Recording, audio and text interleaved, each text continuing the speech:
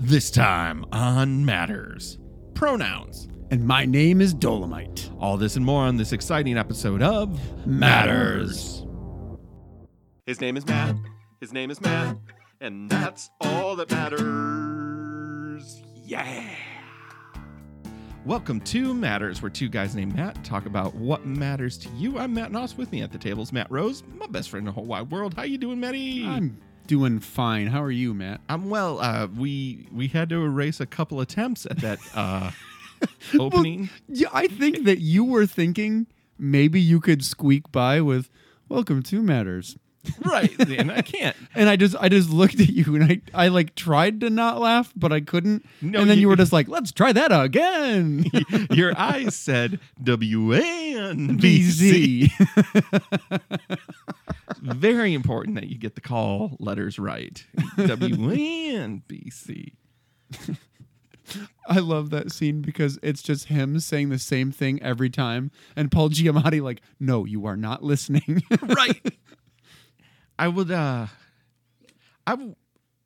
have liked Stern for a while. I've liked Howard Stern for a while. Mm-hmm.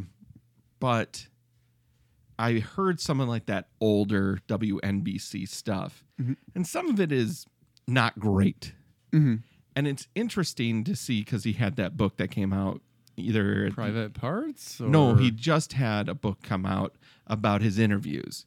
Because since he moved to Sirius, he's changed a ton. How so? His tone has softened. His interviewing style isn't as brash as it once was. Okay. Like in the book, he talks about how much he regrets his interview with Robin Williams. He had an interview with Robin Williams back on, when he was in New York morning DJ, and it was like peak Stern. Mm-hmm. And he was like, I was so selfish, and I didn't give one of the funniest people in the world the chance to be funny on my show. I thought I had to protect my show and get what people wanted from the Howard Stern show. So he like asked him about his affair with, and all this stuff. And it really shut Robin Williams down. Yeah, I bet. And he never did the show again. I don't think he ever did the show again. I might be wrong. But Stern says that's like one of his greatest regrets, especially now, is that he was so selfish and trying to make him the top and whoever was coming in less important than he was.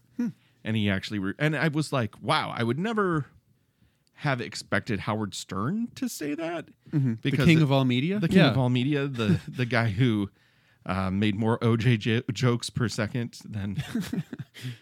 But I was like, well, if Howard Stern can grow up.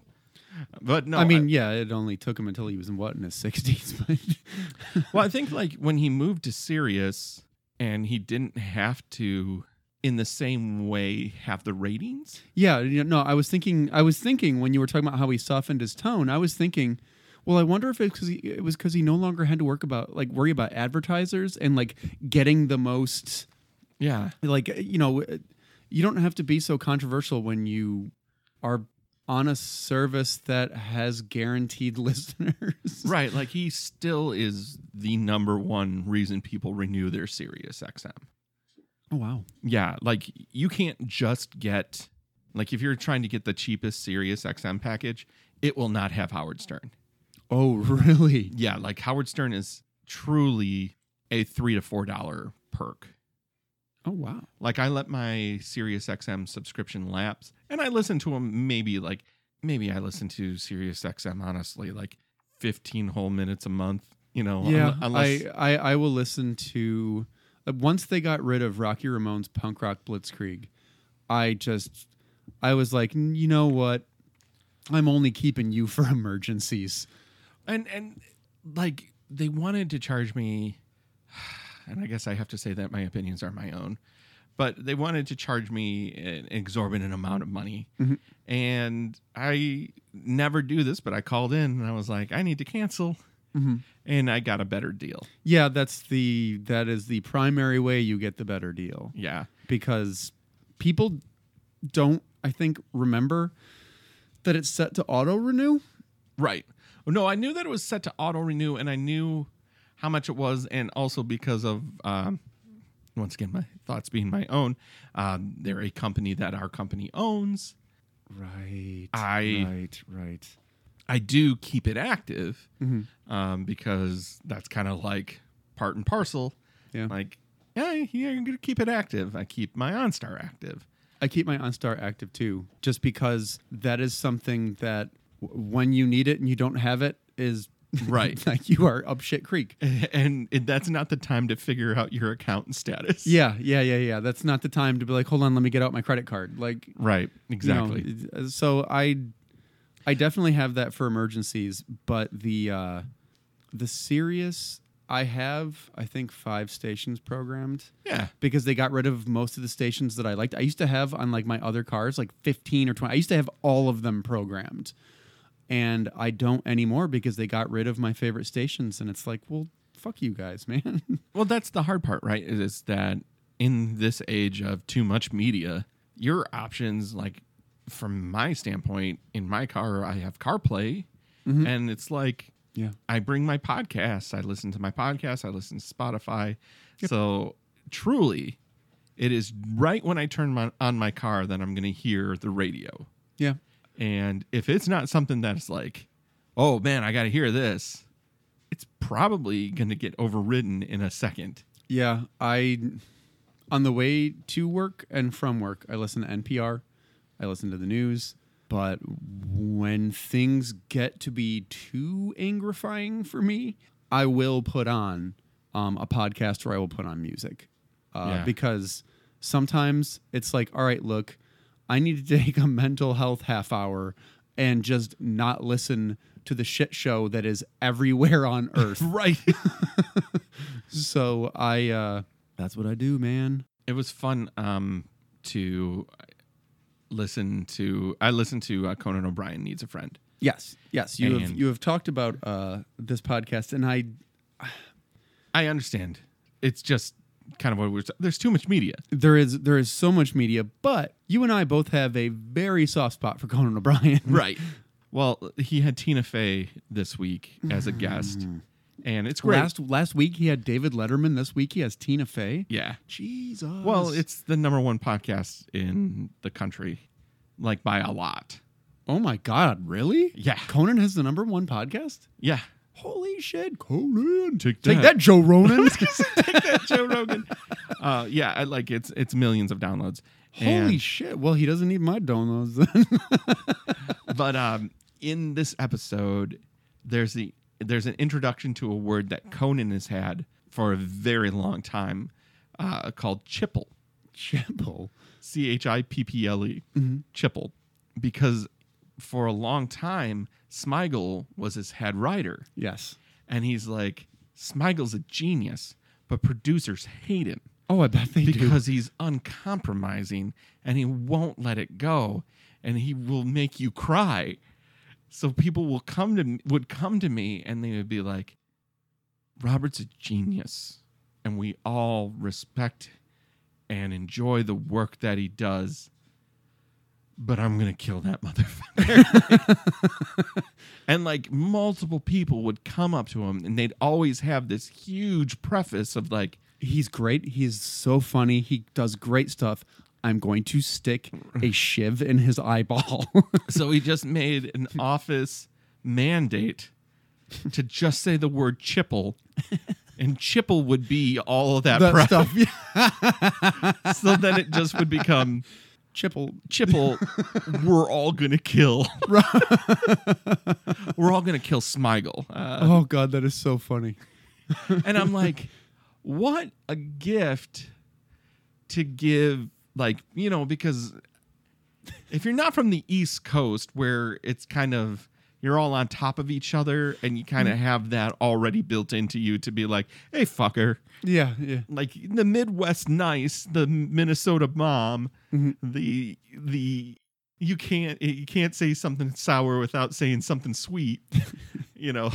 Like So I was listening to a coworker, my thoughts are my own, the other day, and this coworker is the worst kind of Gen Xer or baby boomer or whatever, where their small subset of that generation is the totality of it. And if anyone disagrees, then they're from another generation, or they're this, or they're that. And it's like, let me introduce you to the one true Scotsman argument. But I love the one true Scotsman argument. So every time someone finds something this person says offensive, it is, oh, well, they're a millennial and they're always offended.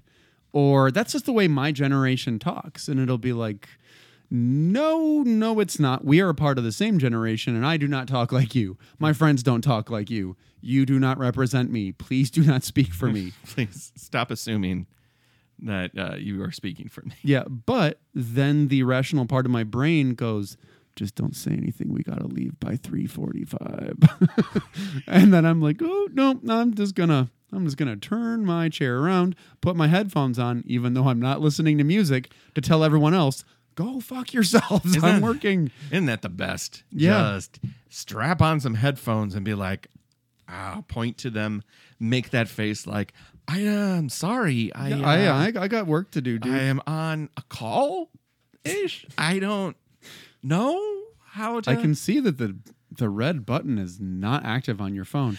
But I'm waiting for a call. All I know is you run out of room. No, that's where I just collapse and pretend I'm dead. You're not there to call me on it, so I can sit there for hours. Someone pokes me with a pencil. Chipple, that bitch be crazy. While you were talking, I had something enter my head, and while you were talking, I wasn't listening to you. I mean, I put our conversation on cruise control just so my brain could start coming up with what to talk about next.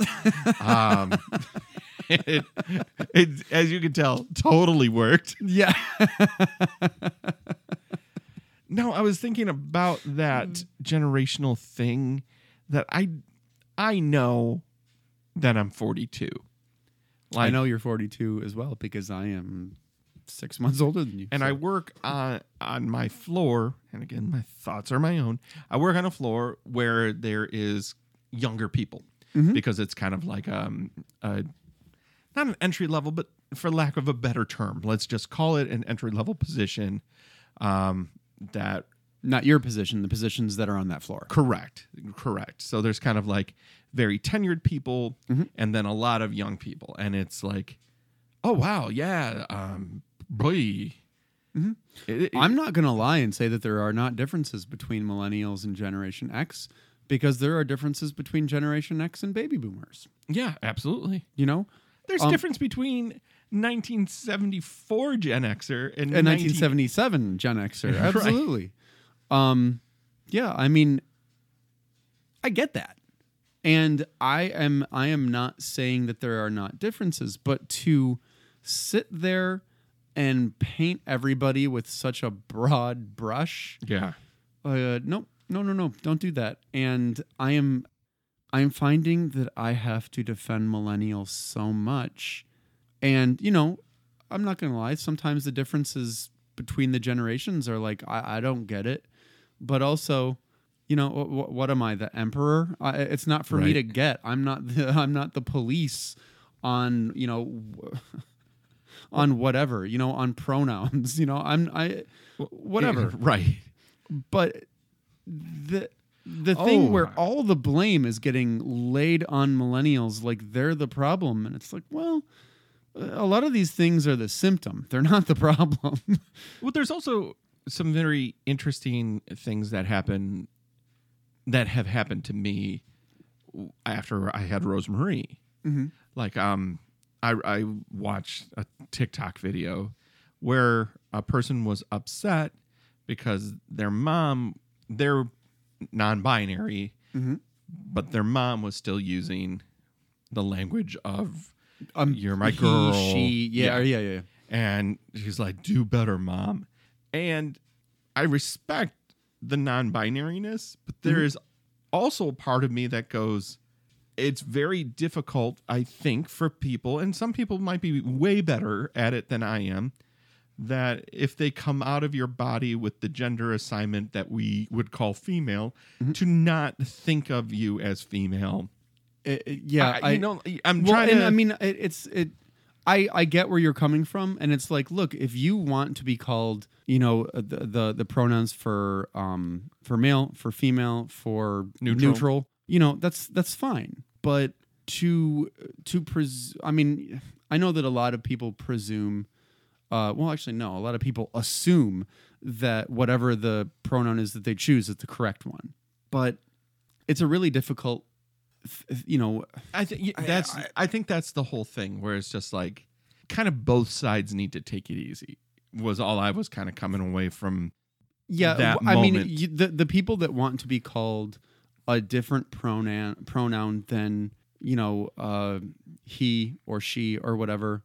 The people that are not doing it to fuck with you and call you he, I don't care. I'm calling you he. Fuck those people, okay? But the people that are making an effort but sometimes get it wrong, cut them a little slack, because it is hard sometimes for people who have gone their whole lives using those pronouns to just immediately change. Yeah. You got to cut them a little slack.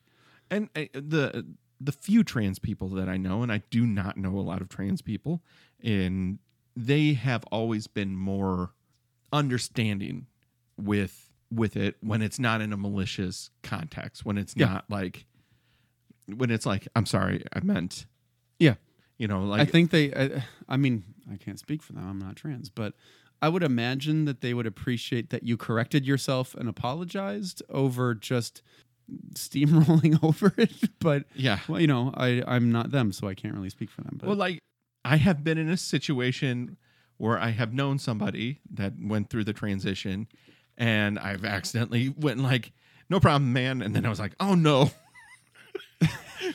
But the thing is that a lot of times I use man and dude in a gender neutral way. Even though those words are not even though they're not gender neutral, I use it. Well, it's just like, Northerners say guys to mean mixed company. Like, hey guys, and it's a room full of men and women. And I know that there are some regions of the country that do not appreciate that at all. Right. Like the South. Well, it was, I read this in the Free Press, that it's the number one way to not get a good tip is to go up to a table of women and say, hey guys, how are we doing tonight? Oh, really? Yep. Oh, wow. Very interesting, and also makes perfect sense. Exactly. Yet at the same time, culturally, we've come to accept it. Yeah. And I think that's something that does need to be challenged, because it is it's easy for me to say guys, dude, hey, man, especially since I forget nearly everybody's name. Oh, I am terrible with names. But because I know that some regions and some groups think that it's rude to say guys. Mm-hmm. I have made a concerted effort to say, hey, everybody. Hey, everybody. Or something like that. And I know that because a lot of my coworkers are in the South, there's a lot of y'all. Mm-hmm. And I am not necessarily going to say y'all a lot because I feel inauthentic saying y'all.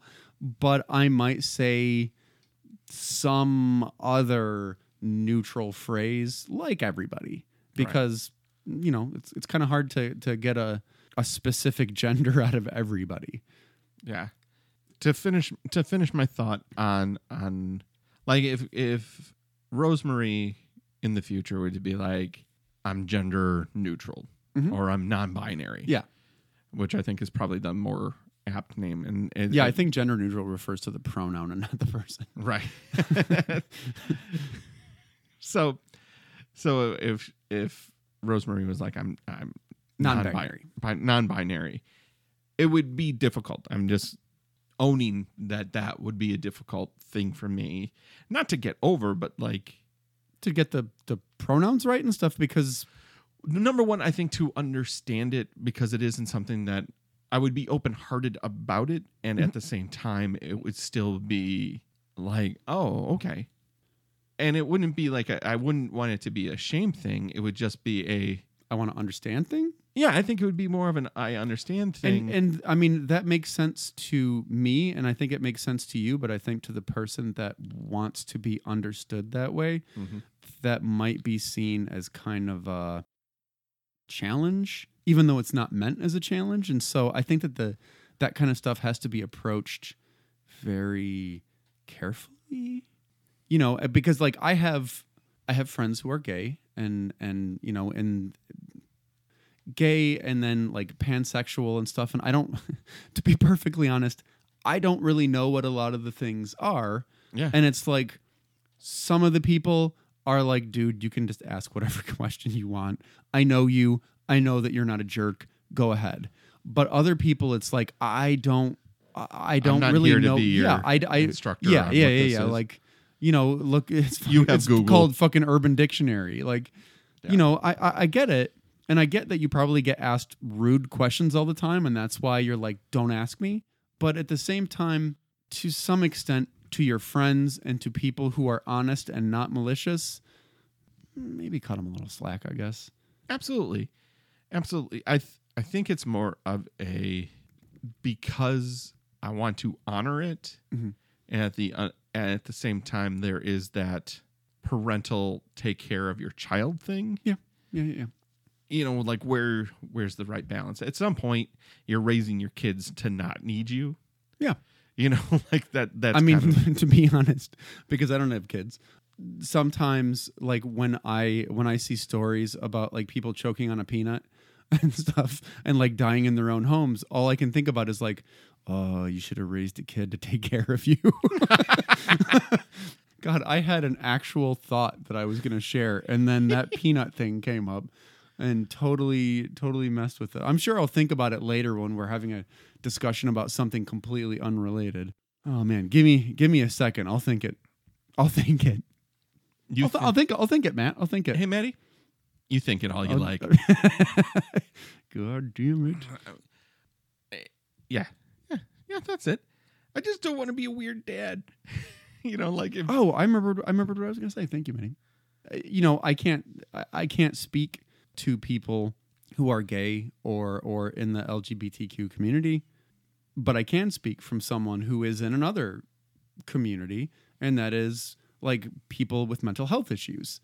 So when people don't lump me in with like school shooters and shit, where it's like, yes, I have, you know, mental health stuff that I need to take care of, but I take care of it. And then people ask honest questions and they're not jerks about it. I will answer every question that I am able to answer because I want to educate people and I want to make sure that they, A, aren't afraid of me, and B, won't be so afraid of other people if they find out that they also have these problems. Yeah. So I know that it's not the same, and that when people hear like, oh yeah, he's got bipolar disorder, well, ew, gross. Whereas gay people, from a lot of straight people, get that kind of thing, and it's like, well, okay, there's a different stigma to mine than yours, but mine generally doesn't get me like beat up in a bar bathroom. Right. Well, I mean, sometimes it does, but for me to be like, oh yeah, just answer all their questions, you know, that's for me. That's you know, I understand that. Yeah, not everybody's going to have that opinion, and not everybody's going to have that temperament. But just for me, I can't exactly understand, but I can kind of in the same ballpark understand. Yeah, you have a parallel. How close that parallel is up to the person on the other side who's like, it's not close at all, or it's actually fairly close. You know, it really depends on the person. And it depends on if they also have mental illness. Right. Yeah, I don't think I'm going to be the parent who says, I'm not going to honor that request. I really can't imagine. You know, and if that is what this person's parents were doing, like, no, I refuse to acknowledge that, so I'm going to continue to call you my baby girl. Yeah, I can definitely understand where the hackles get raised, where then I can understand. And that's the thing with like a 5-second TikTok video. Like, you're not going to get Yeah, you're not going to get the whole story. You're not going to get the background. This nuanced conversation about gender and and pronouns. Like it's just not going to happen in the same format that people are dancing. Yeah. Yeah. Yeah. You know, like people are dancing to creepy skeleton. Oh God. If I never hear that song again, it'll be too soon, because I have gone to visit our friend Jeremy and his son. They have like Alexas around the house. Yeah. And his son would be like, Alexa, play something skeleton. I forget what the actual name is. And then it would start playing and it would be like, how many more times am I going to have to hear this? Yeah. And then, Alexa, play it again. No. Alexa, don't play it again. Alexa, erase it from your memory. Alexa, play Rain and Blood.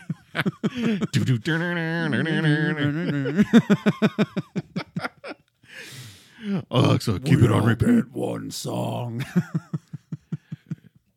Alexa, don't turn it off until you hear the code word.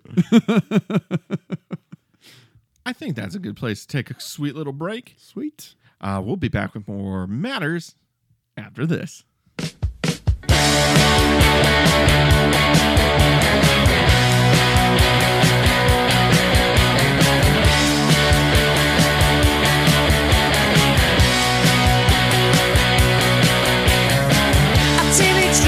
So hard to beat. Every time she walks down the street, another girl in the neighborhood. Wish she was mine, she looks so good.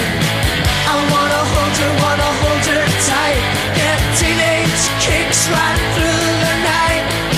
I'm gonna call her on the telephone, have her over 'cause I'm all alone. Welcome back to Matters. You've reached the part of the show where we talk about what we're into right now. I think I've got a couple things lined up. Let's hear it. Letterkenny is back. Sweet. I am caught up. Well, I'm not caught up because I haven't watched the episodes from this season, but I was caught up as of Sunday. Yeah, so there's 7 new episodes. Oh, cool. Yeah, so looking forward to kind of going through them a little bit slower. Yeah.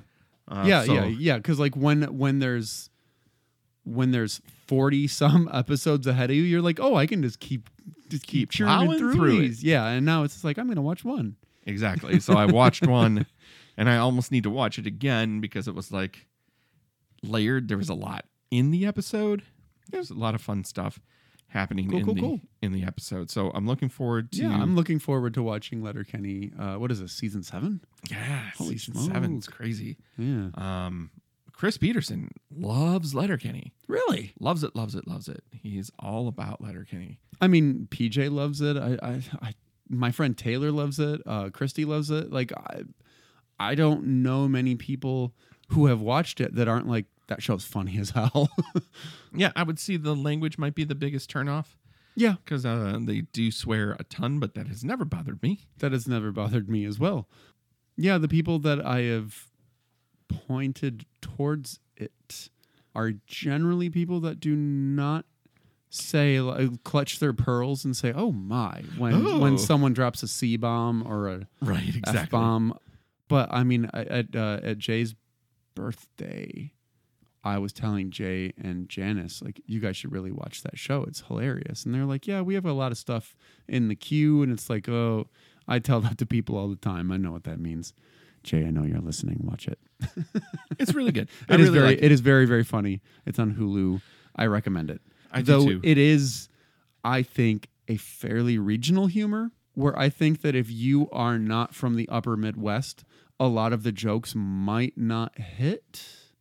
I think you can fall in love with the characters, though. I think you can, but I think that the percentage of jokes that hit will be a little lower just because you can't identify so much with the characters. Yeah, there is a lot of regional stuff. There's a lot of hockey stuff. Yeah, that's specifically what I'm referring to is the hockey stuff. Though if you are from a hockey city, it's a little different. Well, it reminds me of a very, very polished Jay and Silent Bob type humor.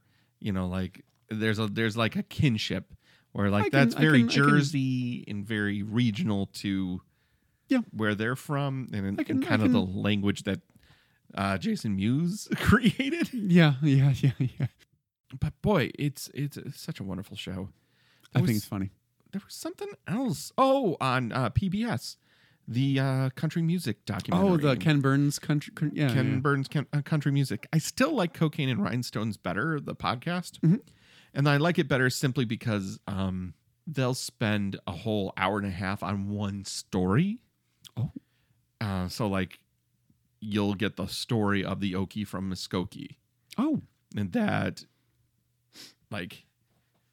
That song wasn't written to be the right-wing anthem that it's come to be. And he like did all the research, and he's like, Okies were, when the Dust Bowl hit, they moved to California and they lived in Hooverville. So they were the lowest of the low in terms of social class. And the native Californians, to make fun of them, would call them Okies.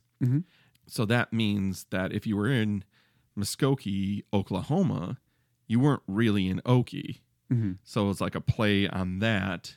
And then like that we don't smoke weed in Muskogee was said by the guy who was smoking weed in the tour bus.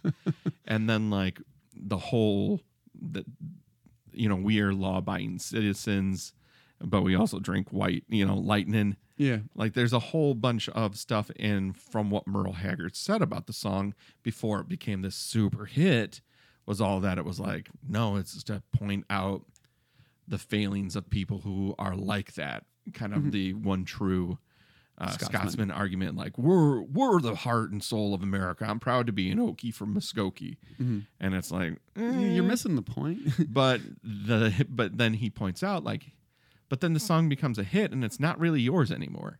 Yeah. And people can take whatever meaning that they want from the song, even if it's not your meaning. And you want to make money and you want the song to be successful. So you keep your mouth shut. Yeah. And to that point, I want to bring up something that I don't want to say that I'm into because I'm still processing it, but I saw Joker last week. Yes. And a lot of people before the movie even came out were talking about how dangerous the movie was and how it was going to like incite incels to violence and stuff. And I saw it and I think that's rubbish for one, because they're sitting there talking about how the Joker, how they'll be able to identify with the Joker, and it's like fucking bullshit. They will. Like, I mean, they themselves might see themselves as Joker, but they could see themselves as any fucking character in any movie or TV show or book or whatever. In Joker, he is a person whose society has completely failed, from the people closest to him to the people far removed from him. He is a person with profound mental illness.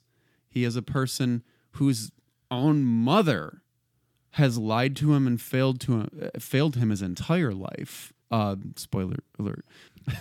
But the movie, I don't think in any way celebrates him, but it does show him in a humane way, where he's a person who does engage in terrible, brutal violence. Yes. But he is also a person that did not necessarily choose all, you can't choose the things that happen to you in life.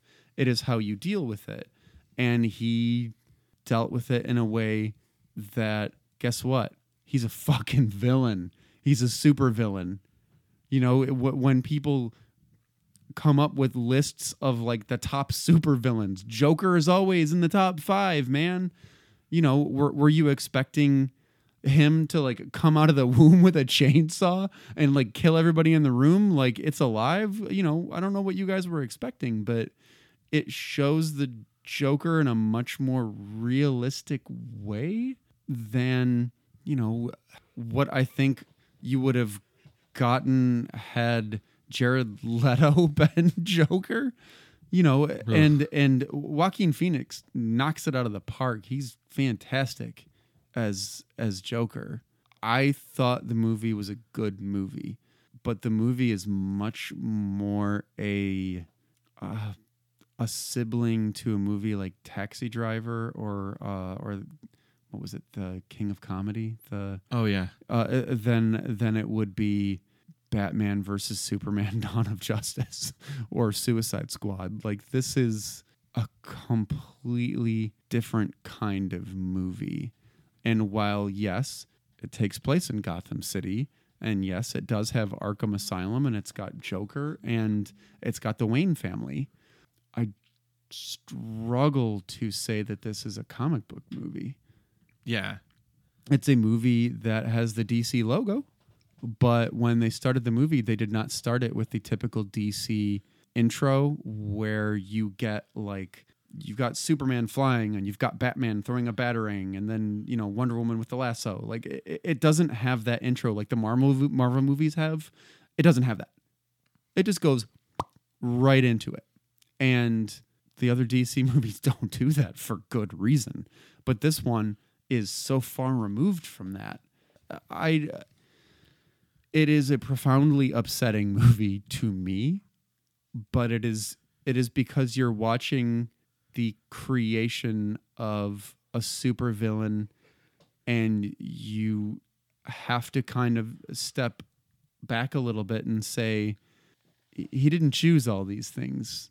Some of these things were some kind of these things were his environment. Yeah, a lot of these things were his environment, and then budget cuts to mental health facilities, and you know, all these things. Like, it was a pretty realistic. I mean, I'm not going to say it was realistic, but it was a realistic approach to an unrealistic situation and character. That's fair. Did you see the Saturday Night Live parody? Oh, I did not. I heard that it was really funny, but I didn't see it. Okay. Because I saw that and I was like, I bet this is even funnier if you saw Joker. You probably. But I did see a bunch of memes, and then like, I think it was like a BuzzFeed article, like the 40th funniest, the 40 funniest Joker memes. And then a couple of them were like, if you don't see the movie, you don't get it. And then once I saw some of them, I was like, oh, now I get it. He came out of the fridge, right? But I thought it was really good. I thought the people that call it like vacuous and hollow are, I don't know what movie they saw. I mean, did they say the same thing about Taxi Driver? Maybe they did. But Taxi Driver routinely gets 4 stars when you look at reviews, you know. And I think Taxi Driver is a hard watch too. I don't think that's an easy movie to watch. No, definitely not. But I'm not saying that Joker is an easy watch either. Right. Requiem for a Dream is not an easy watch, but I think that it's a fantastic movie. It's an easy watch for me, baby. It's not. I watched it with you. I've unfortunately probably seen that movie more than most. I think I've seen it like at least 6 times. Oh my God. Why were you watching it with other people? So the first time I saw it was in the theater with Janice. Yes. Were you there? No, I wasn't. Okay. Because I watched it with you. I don't know how Janice and I were the ones who saw that together, but it was one of those things where we both, I mean, it was the director. Darren Aronofsky. Yeah. I was like, oh, I've got to see what he's doing.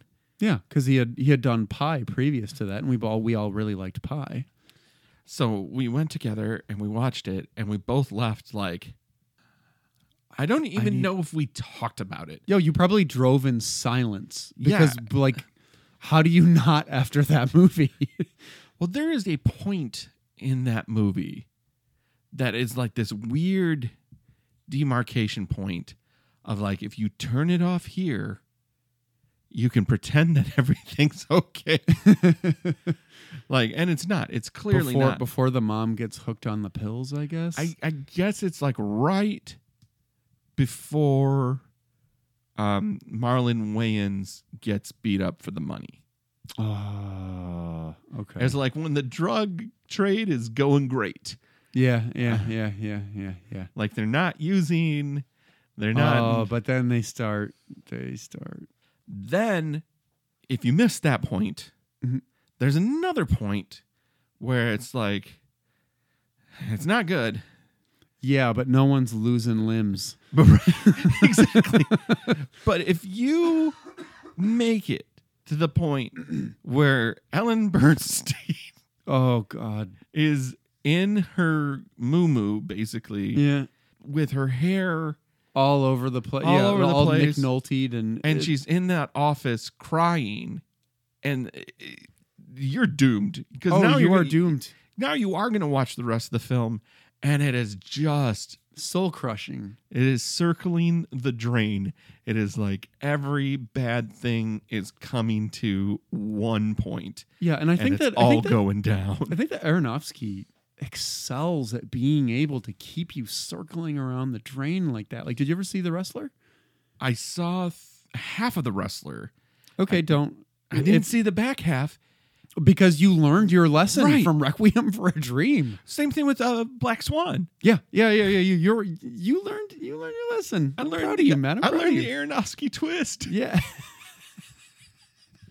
Yeah, but those movies, like I watched this thing. I think it was Lessons from a Screenplay that talked about how a lot of movies aren't actually 3-act; they're 5-act. And it actually went over like how you can subdivide into 5 instead of 3, and it was really interesting. And you're leaving at that middle point. Yeah, and that's a good idea because then you don't go home and hide under a pile of blankets and cry for 5 hours. Whereas with Requiem for a Dream, I think that we sat there in silence for a good 15 minutes. Well, and one of us would go like, and like put our hand up to say something and then just put it down and then sit in silence for another minute. I have never talked to him about this, and I may have mentioned this on the show before. My friend Vinos that I went through Second City. I remember Vinos. He was a DJ, right? Yeah, he was a DJ at 105.9 when it was like a straight rap station. Okay. And he was dating a stripper. And Bob Marquis, Vinos, and I were at my house, and for some reason we put in Requiem for a Dream. And I think I was like, I don't think you're going to like this movie, Vinos. I don't think you're going to like this. Because I knew he was dating a stripper. And I'm like, I'm doing a lot of the mental gymnastics. Yeah. You're doing the mental calculus. Like, by the time it gets to this point, I think he's really going to take issues with this. he might have that feeling like, why the fuck are you showing me this? Yeah. You know that I'm dating a stripper. Yeah. And I'm not saying that strippers are drugged out or anything like that. Yeah. Even though this girl... it's that the character in this was... And I mean, yeah. So it finishes, and again, dead quiet. Yeah. Because also the way that it ends, where it's just Coney Island... Mm-hmm. The long pier, and it's just beach sounds. Yeah. It's like dead quiet. Mm-hmm. It's so eerily quiet and just seagulls. Yeah, because it doesn't end with Lux Eterna from Kronos Quartet. It's just beach sounds, It's right? just the beach sounds. Yeah. And that runs pretty much the whole credits. Yeah. And then I think Vino says, I don't like that. And then I think maybe a week later they were broken up. Oh, no. Oh, poor Vinos. And then he went on a juice cleanse, found God, moved to Texas, and he's down there. Oh, as long as he's doing well, I guess. And he's a DJ down in Texas. Oh, well. Okay. I love that dude. I haven't talked to him forever. I remember liking Vinos when he was at your parties. Oh, God, he laughed at my jokes. I thought he was cool. He's the funniest. Maddie, we're so close to the Dolomite Eddie Murphy movie coming out. Oh my God. I'm so excited. Cannot wait. I watched a thing about Dolomite a couple weeks ago. And it was like I don't want to say it was a making of, but it kind of went over Rudy Ray Moore's life. And like his sad end, where I didn't know some of the stuff about like the way that he died and stuff, and it was really sad. But did he die of cancer or? He died of complications from something. But later in his life, a woman who claimed to be his daughter had him come live with her in Ohio away from all his friends and the rest of his like close people and like isolated him. It was sad. Like they had a couple pictures of him like later in his life and he looked terrible. He looked terrible. And I think he had like diabetes and stuff. Yeah. But like to learn some of the stuff about how Rudy Ray Moore got to live in this hotel. Yes. Where it was like, what? He got to live, I think it was called the Dunbar, where in order to keep squatters out of this hotel, they let him have the run of this hotel. Yes. So he lived there, but it didn't have electricity or running water.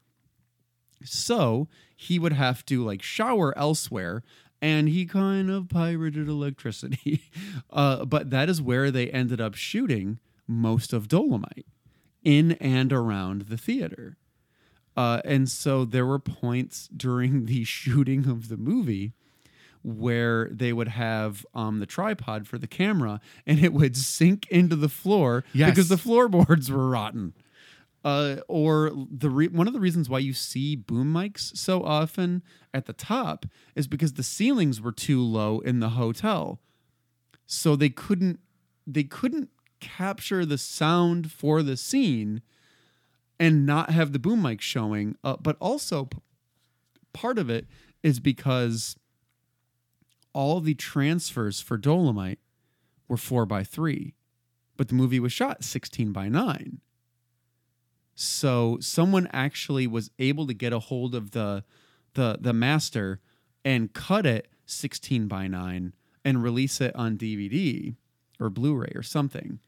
But it was not originally shot that way. And so when you watch the 16:9, you do not see the boom mics as much. But the people who did it kept a 4:3 as part of that set, and they called it the boom mic edition. So one of the things they talk about is that Rudy used the sales of his records to finance Dolomite. And everybody in his neighborhood, everybody that knew him was like, Rudy, what are you doing? And he was like, no, I can do this. And they all thought he was nuts and that he was pissing his money away. And to an extent, they were not wrong. Under normal circumstances, everything that everything about that movie shouldn't work. Nothing should work, but it is greater than the sum of its parts.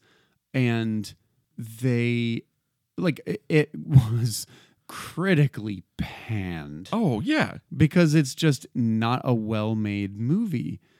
But they played at a couple theaters in LA and it killed.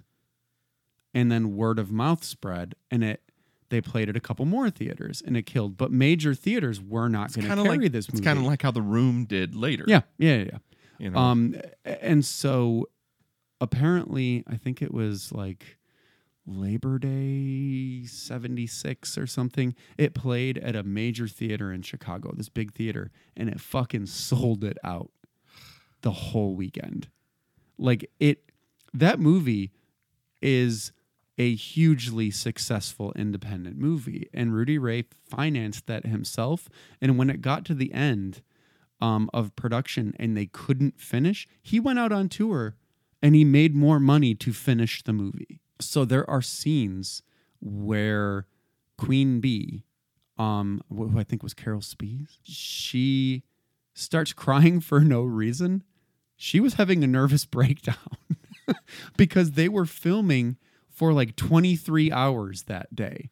There were people that at just random points during the day were out having a cry in the parking lot because almost no one knew what they were doing. They weren't getting usable footage, or people kept messing up their lines. It was a disaster. But somehow they pulled everything together and made that movie. And once they actually shopped it to other places and no one would do it. And they took it to AIP, and AIP was like, nah, we'll pass. And then once the heads of the studio found out that Rudy Ray Moore had brought Dolomite to AIP and they fired the guy who passed on it because that movie made 100 times what it cost. It made more than that.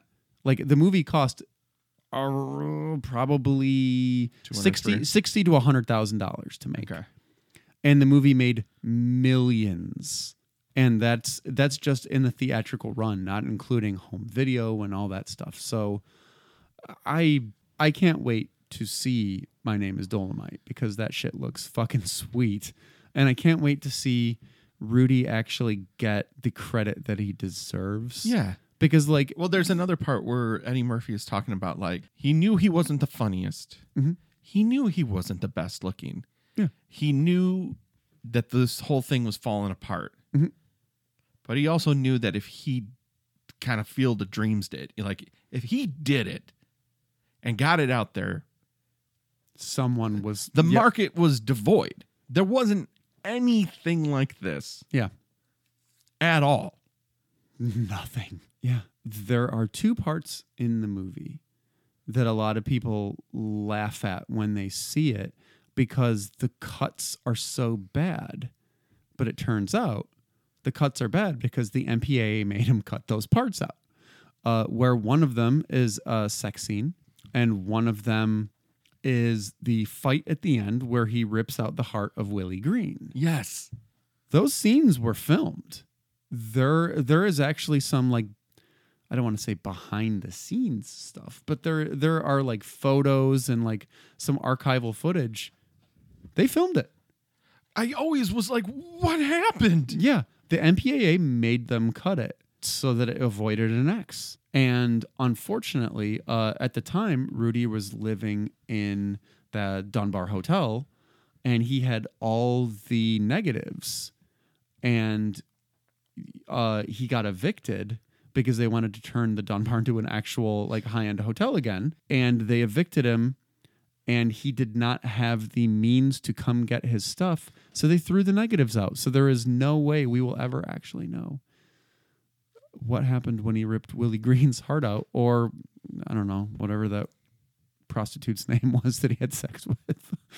I love this. I'm on IMDb, and the first thing is the script called for a quote-unquote penny hustler, but Rudy Ray Moore and Jerry Jones were unable to find a suitable actor through Moore's acquaintances. Oh, so they went to a street corner and they found Creeper. Absolutely, 1,000%. Yeah, they literally pulled up and they were like, "Hey, you," and he was like, "What?" And they're like, "You want to be in a movie?" They pulled over. Jones got out and talked to the man, and Vanius Rackstraw was hired as the Creeper. Yeah, the hamburger pimp. And the reason he was not originally called Hamburger Pimp, but they called him that because apparently he would try to scam hamburgers from not the craft services, but the food table. It's the best movie. All right. Oh man, if you have not seen Dolomite, you are missing out. Because it is the heartbeat of this show. It is. It's the heartbeat of most of our jokes. All right. Well, you can get in contact with me at Matt Noss on Twitter. I am at Crowdy Dracula on Twitter and Instagram. And God, I can't wait for My Name is Dolomite. Neither can I, man. I think in 2 weeks it'll be out. Oh my God, it's gonna come out around Halloween? Yes. Unless it's November. I might be wrong. It might be November. No. It was October. I thought it was October 21st. So it might be. Oh, so that's like a week. Yeah, it's not long. No, I'm shit. All right. Well, we'll catch you on the next episode of Matters. The Strain.